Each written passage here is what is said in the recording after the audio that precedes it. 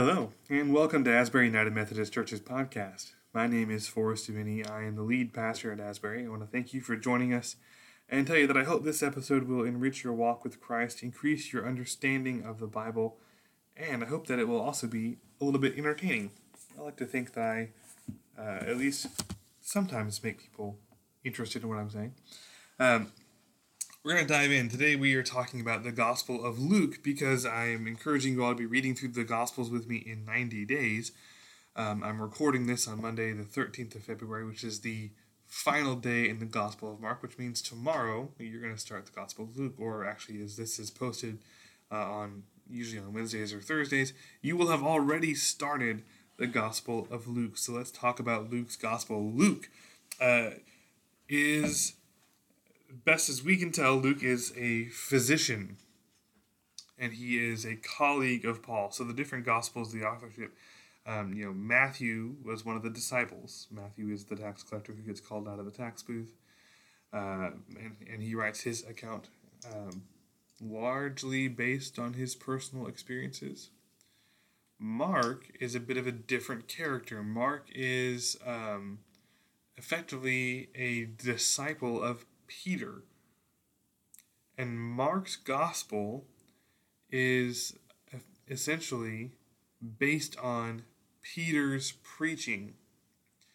And so the little short gospel of Mark, and one of the reasons why, by the way, that gospel can seem kind of disjointed and out of order compared to some of the others, is precisely that it's got sort of a compilation of Peter's preaching over the years. It's not necessarily done in the same order.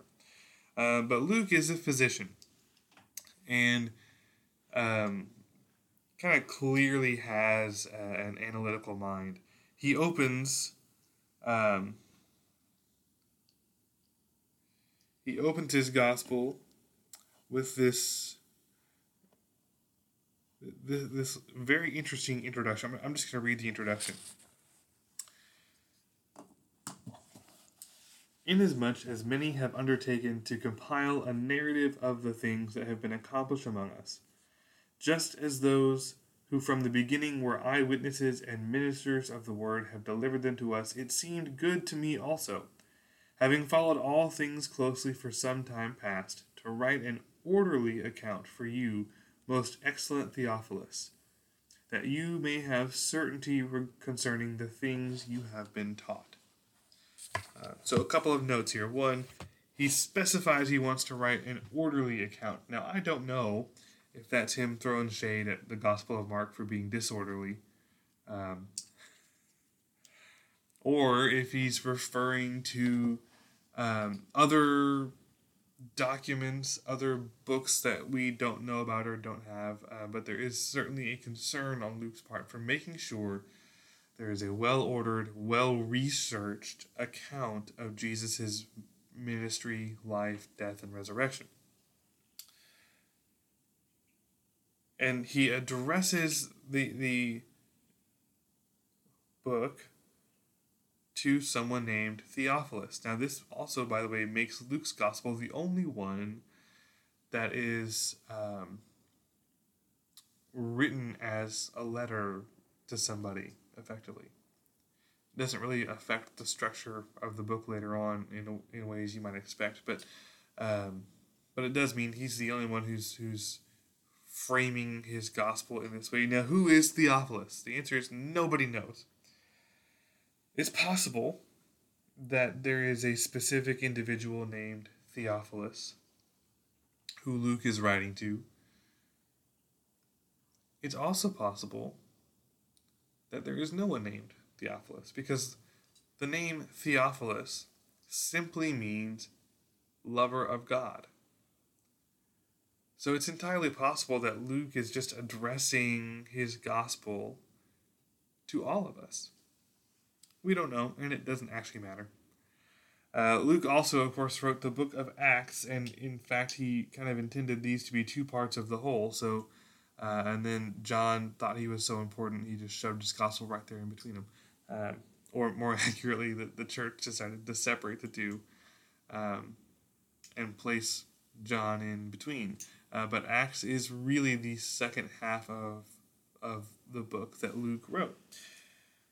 So they're connected, and it's important to recognize that you get into the book of Acts, and it's a straight continuation of what Luke writes in the Gospel of Luke. So the kind of key themes in the book of Luke, and when we talk about key themes in the Gospel, it is important to remember that they all actually essentially share most of the same themes. It's just that there are some things that are emphasized a bit more in some Gospels than they are in others. And some Gospels have stories that aren't included in others. Again, you're dealing with eyewitness accounts of a man's life. Not everyone included everything. And some people made different choices about what to include. So the differences between the Gospels don't in any way, shape, or form invalidate them or reduce their authority somehow. So Luke's Gospel. Now Luke does a couple things that are different than the other Gospels. One, his story of the birth of John the Baptist takes a slightly different approach. He will focus actually on John the Baptist's father in this story, and he'll go into more detail as well about the prediction of the birth of John the Baptist. And I always think that's a really powerful story to open the gospel with. Because here you have this couple, Zechariah and Elizabeth, who are very devout, very faithful, following the law, right? Zechariah is one of the temple priests, and he has duties in the temple, and here he and his wife have no children, which in that day and age is not a good thing. Obviously, there would be some concern for what happens to his wife when he dies, but there's also this sort of nagging belief that if you don't have children, it's because you've been cursed by God for something, because children are a blessing from the Lord, and if you're good and righteous, God's obviously going to give you children. And there are some echoes of that belief still around today, and we should always push back against them.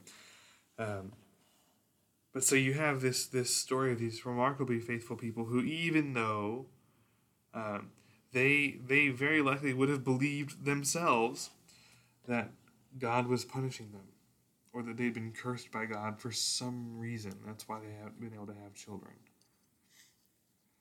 But they don't actually lose their faith. They don't give up on God. They continue waiting for God to work. And I love that image of Zechariah and Elizabeth faithfully serving God, faithfully obeying God, faithfully waiting for God to move in their lives, even though it had to seem to them as though God had abandoned them and left them to their own devices and wasn't hearing their prayers. So I love the story of Zechariah and Elizabeth. It's wonderful. And of course, Luke gives us far and away the most detailed account of the birth of Jesus, because Luke goes into Mary getting visited by the angel and the Magnificat, this beautiful song that Mary sings in response to what the angel says to her. And just details it all, and details the birth of John the Baptist. And then has the longest story of the birth of Jesus. He includes, Luke is the one who talks about the shepherds coming and visiting Jesus in his birthplace, which is awesome. The story of that is really beautiful. So he gives us all of the things really that we find, I think, most charming about the birth narrative. I mean, Matthew has other things, but Luke's narrative, I think, has the elements that most of us tend to zero in on more than Matthew's story. And Luke also includes little details like how Mary and Joseph took him to the temple when he was old enough to be presented there. according to Jewish law. So Luke really, when Luke talks about he's going to give us an orderly account, boy does he mean it. He's going to include the most detail about Jesus as a child. He's going to include the most careful research of what's going on. He's also, by the way, and I think this is hilarious, he is the only one of the gospel writers who accurately describes the Sea of Galilee as a lake. Because it's a lake. It's a big body of fresh water. It's not a sea. He's the only one who calls it a lake. Because he's Luke and he's detail-oriented and he's orderly. So, he also, by the way, is the only one who includes the parables of the Good Samaritan and the prodigal son. And I think that's significant because those are, in terms of communicating Jesus' message, in terms of helping us understand what Jesus saw himself doing, those are two of the most important parables. I mean, really, there's a reason why they have captured our imagination so thoroughly in ways that not every parable does. Now, I've been preaching through the Gospel of Luke now for 2 weeks.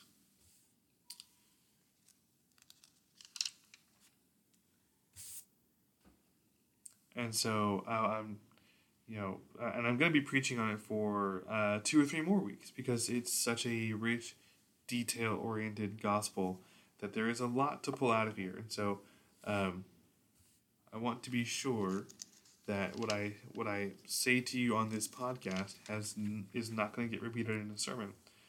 I will tell you some of the same teachings that Jesus has in Luke that are found in other Gospels are done in other places in Luke than where other Gospels describe them. So here's an example. Matthew very famously has his Sermon on the Mount. And I've been to the Mount. It's on the shore of Sea of Galilee. It's beautiful. Luke records some of the same teachings, these same Beatitudes, except he records them happening on a plane. And so Luke has the Sermon on the Plain. That's Plain, as in flat ground, not airplane. You'd think I wouldn't have to make that clear, but you'd be surprised.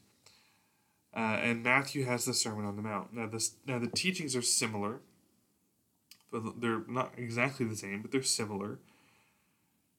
It's the locations that are different. Now, I'm going to preach this Sunday on Luke's Sermon on the Plain. So I'm not going to go into details about like what the text means and what his teaching means, but I just want to highlight that this tells us something about the ministry of Jesus, that different gospels record him doing the same or similar teachings in different places, and sometimes the teachings are a little different, but not a lot different. Now, here's what this tells us. As Jesus is going throughout the countryside to all these little villages, he is repeating the same teachings over and over and over again. Now, there might be some slight variations, and that would account for why in each gospel you have slightly different retellings of the same stories,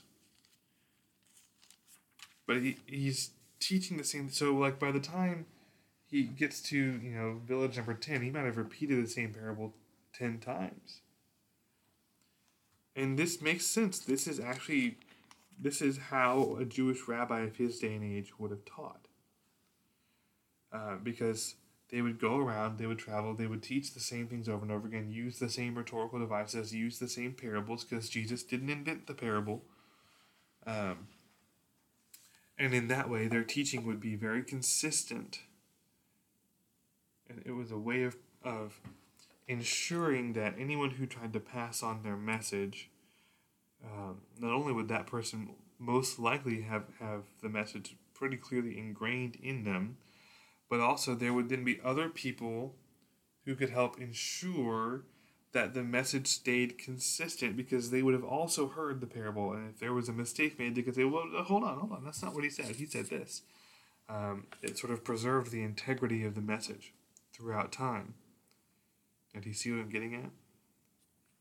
These teachings that are recorded in the Gospels, they might have some slight differences, which are easily explained by the fact that he just was telling the same parable in different places to different people. But if Jesus is going around the Galilean countryside, all these small little villages, and if he is repeating the same parables over and over and over again,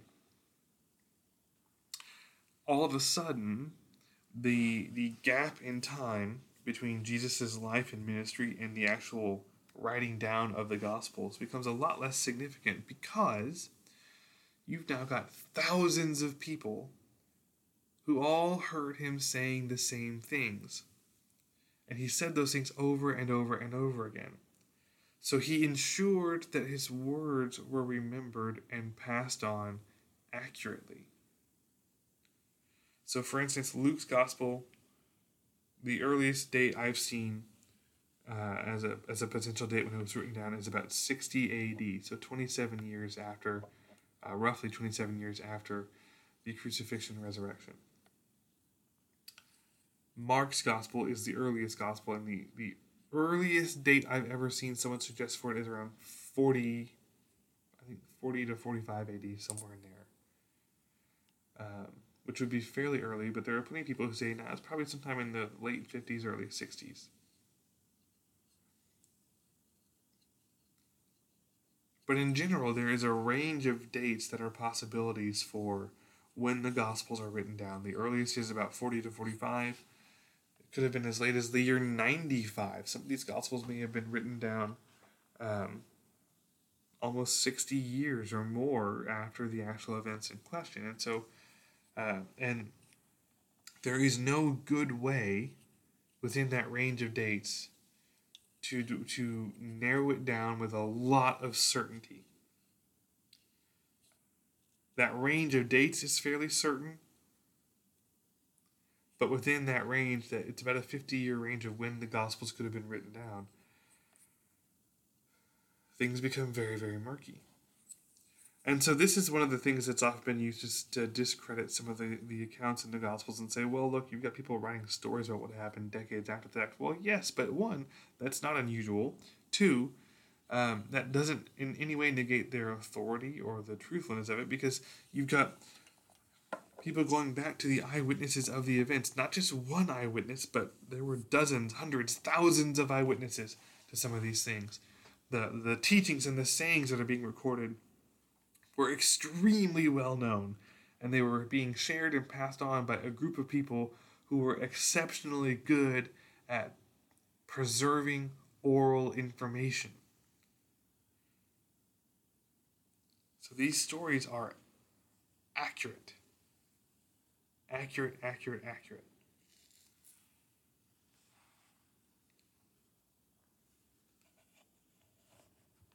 That's the beauty of having actually 4 different Gospels, is just how much they agree on all this stuff helps us be certain that these things really happened. So the distinctiveness of Luke is going to be his emphasis on the poor, the needy, the suffering, the social implications of Jesus' gospel. Now, that is not to say that Matthew, Mark, and John don't deal with that, because they all do. This is absolutely an important theme in all 4 Gospels, but Luke does highlight it a bit more, and he really zeroes in on Jesus' work with the poor and the outcast, right? Which is what in a sense, this is the parable of the Good Samaritan. And in this way, Luke can actually be, I think, one of the more challenging Gospels, especially for modern Christians in the West in general, and in the U.S. in particular, because Luke will have some of the starkest things to say about wealth and possessions and how we use those things. Again, all the Gospels do, but Luke is going to kind of hit that a bit harder and in firmer language. So yeah, this can make some of us uncomfortable because, oh, look around us. We all really are wealthy. We may not feel like we're wealthy. I certainly don't feel like I'm wealthy. But compared to most of the world, woo, we have got it made. And so we all have a lot of possessions compared to most of the world. And so anytime in the Gospels that we see warnings about wealth and money and possessions, we really need to perk up and pay attention. Because even if we might not feel like we're wealthy, we actually are. We are. And so, and if you've not done much traveling outside the U.S., or at least if you've not done much traveling into countries that are not as wealthy as the U.S., you may not realize this. But all of us are wealthier than the average human being right now. So we got to pay attention. Because again, the Bible doesn't say, hey, if you're rich, you're just doomed. It never says that. It says if you're wealthy, you got to watch out. You got to watch out because you could very easily find yourself putting your faith in your wealth or in your possessions more than in Jesus.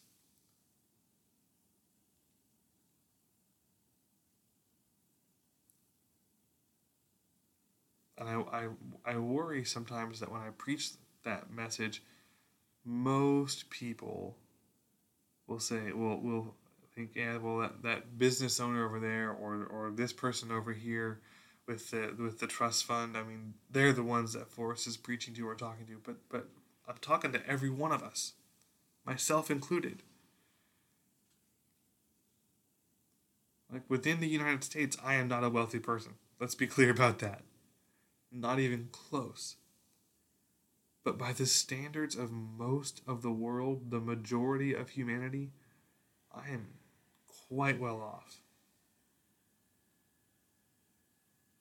We have to realize that. We have to realize that because that means that within the American church, even the poorest among us has to worry about wealth and possessions.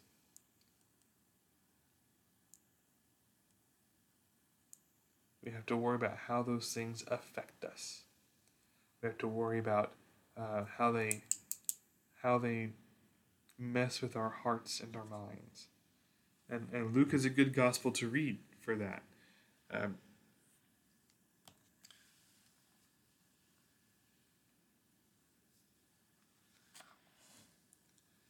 So that's Luke, and not just, of course, our own personal wealth and dealing with our own issues, but also Luke is going to emphasize what we are meant to do for others.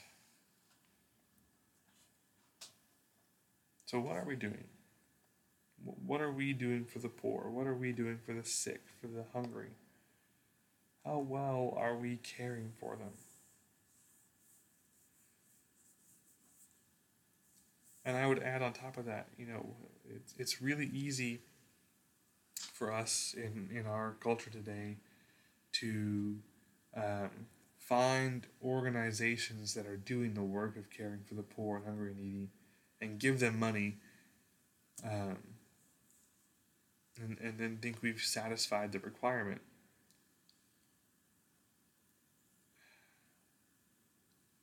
I'm not sure it does, though.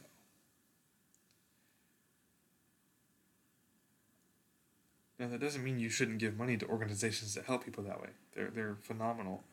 And we absolutely should be supporting groups that are doing the hard daily work of caring for the poor, needy, and hungry. But I think that there is meant to be something more than that. I think the gospel insists that we have a personal responsibility to the poor and the needy and the hungry. And so we then have to find ways to directly work with them, help them, feed them, care for them, show them love and compassion. And as with many other things, I'll be the first to admit, I am not good at this. This is not something that I have personally done very well on. And it kind of eats at me that I haven't. But there is something about you directly working with, interfacing with, speaking to, helping people who are much poorer than you, much more hungry than you, much more needy than you. That really does change you. So I would suggest it's not enough to give to organizations that do it. I think you need to find ways to actually do some of the work yourself. That could mean volunteering with some of the organizations that you give to already. It could mean finding things on your own. And it realistically means that we as a congregation, as Asbury, really need to take up that mantle again and do some things. And we've been sort of consumed the past several months with the discernment process and talks of disaffiliation, and there's really no way around that. But Lord willing, on the other side of all this, we can begin to look at what are we going to do to get our hands and feet dirty. What are we going to do to actually fulfill the call of Christ? To directly show his love and grace to the poorest and neediest in our society. I think that's going to be something we have to look at as a church. So, Lord willing, that will be in the future. But in the meantime,